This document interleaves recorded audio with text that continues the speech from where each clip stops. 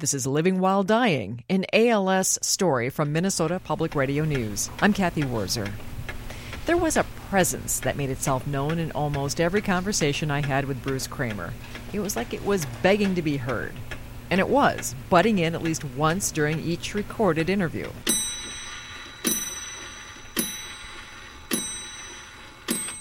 The gracefully carved clock had been Kramer's great-great-great-grandmother's.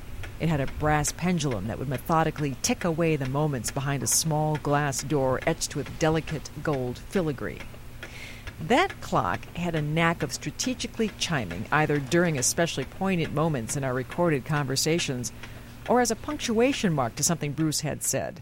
It also became symbolic of how important time would become to Bruce. Bruce Kramer, diagnosed with ALS in December of 2010, had no idea how long he would live. People with ALS, known as PALS, can live anywhere from a few months to 5 years or so with the disease. For any person with a terminal illness, the time left to them can be magnified in a bittersweet way in the celebration of events like holidays and birthdays. Bruce Kramer celebrated his 57th birthday on March 1st, 2013. The birthday coincided with the season of Lent, a time of deep introspection for Christians.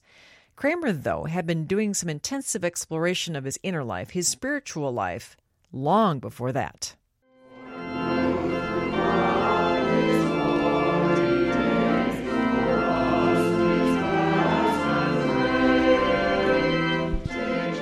I wasn't always a believer in God. You know, if you're talking about the benevolent God sitting on the throne, throwing lightning bolts down and things like that, no. That just seems too human to me. I recognize that there is something so much greater than who I am. There is something so much greater than our humanity. And every once in a while, I get to touch it. And sometimes that happens for Bruce Kramer during services at Good Samaritan United Methodist Church in Edina. Bruce used to be the choir director at Good Samaritan until June of 2009. Now, he and his wife, Ev, enjoy the choir from a pew at Sunday services.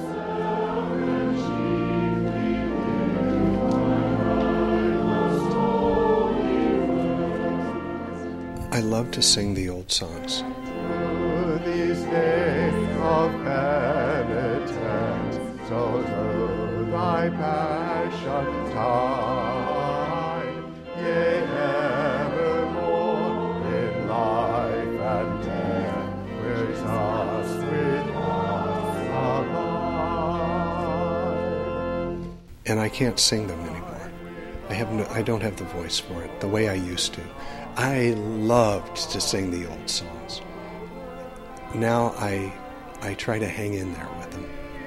And I think, if you were to ask Ev, she would tell you that invariably, by the time you get to verse 3, where everybody else is thinking, oh man, we're on verse 3 of an 8-verse hymn, there's a line that will hit me, and I'll cry. So I think I go to church to cry. There is this channeling of pain and joy all at the same time. May these words of Scripture speak to our hearts and minds. Amen. Amen. There are people, Bruce, who having a very serious illness, terminal illness, disease, often it prompts a self-examination of one's spiritual beliefs. And some people turn away, and other people, it becomes stronger for them. So I'm curious about your process. It sounds to me as if some of your spiritual beliefs have been made stronger by what you're going through. Is that an accurate read? No. It's a good storyline, though. I don't feel that my faith is any stronger than it was 2 years ago or 3 years ago or 5 years ago. What I do feel is that I've been offered glimpses of a different way of seeing the world, and this is going to sound a little corny, but you know what really strikes me is that the great power here is love. It's love. The tears and the laughter and the time that I share, that I get to share now, because I can see this freight train coming right at me, and so do my friends, and so does my family. And so it causes us to be far more expressive of the love that we have, the love that we feel. It's not like that love is any greater than it was 2 years ago before I was diagnosed. It's just, it's all out in the open now. And I feel the same way about my faith. It's the fact that having the ALS doesn't really strengthen it, it doesn't really weaken it, but it puts it out in the open. For you reign in the glory, the power that is love, now and forevermore. Amen. Do you have conversations with God about, look, God, why me? Why am I suffering?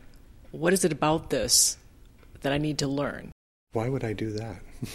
I mean, it's... Some people do.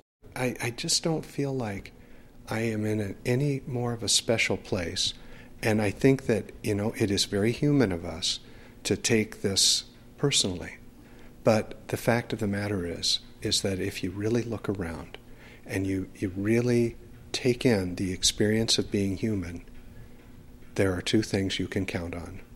And I'm not going to say taxes, but death is coming. Would please rise as you are able, and the music in this hymn helps convey our resolve, and so sing out with our desire to make this journey faithfully. I have ample proof that there is something greater than me. It sits in my existence every day, and I'm not saying that ALS is a god, but ALS is certainly proof that there's something greater than me. And ALS is certainly proof that human beings just aren't the end-all, be-all, now are we? As he lives with a terminal disease, Bruce Kramer finds strength in his church and in the people who make up its congregation. After services, Bruce and his wife, Ev, are showered in a cascade of hugs, kisses, good to see you. Good to see you, too. and good wishes. How you doing today? I'm doing good. Yeah? I'm doing good. Yeah. I am, yeah. Hey, bud. How are you, man? I am good. How are Yeah. Well, could be worse. How's the day? It's a good day. Yeah. It's a good day. Yeah. While the love and support from friends at church strengthens Bruce and his wife, the time spent at a service goes beyond the fellowship to something much deeper. Even if it's not really well stated, or it strikes me. And so the thing that really struck me today was in the 4th verse of the last hymn, there's this question of when we're tempted in the desert. Jesus tempted in the desert, lonely, hungry, filled with dread. And I am tempted all the time. I'm tempted to throw off what I'm learning. I'm tempted to be bitter. I'm tempted to be upset. Tempted to be mean-spirited and angry about it. And it reminds me I don't have to be. And so, do I believe in God? Yes. Do I know what that means? No. Do I believe in eternity? Yes. Do I know what that means? No. But I find great comfort in this, in having this opportunity to engage that way, and to hear it in a beautifully turned phrase, to see it in the sunrise this morning. Oh my gosh. I go back to this idea of healing, where I have no expectation that physically I'm going to heal, that physically I've got a chance to heal. What I do have expectation of is that my soul and my spirit and my heart will continue to grow and will continue to find a meaningful life until I die. On the next installment of Living While Dying, an ALS story, Bruce Kramer leaves his wheelchair and discovers the joy of movement and space.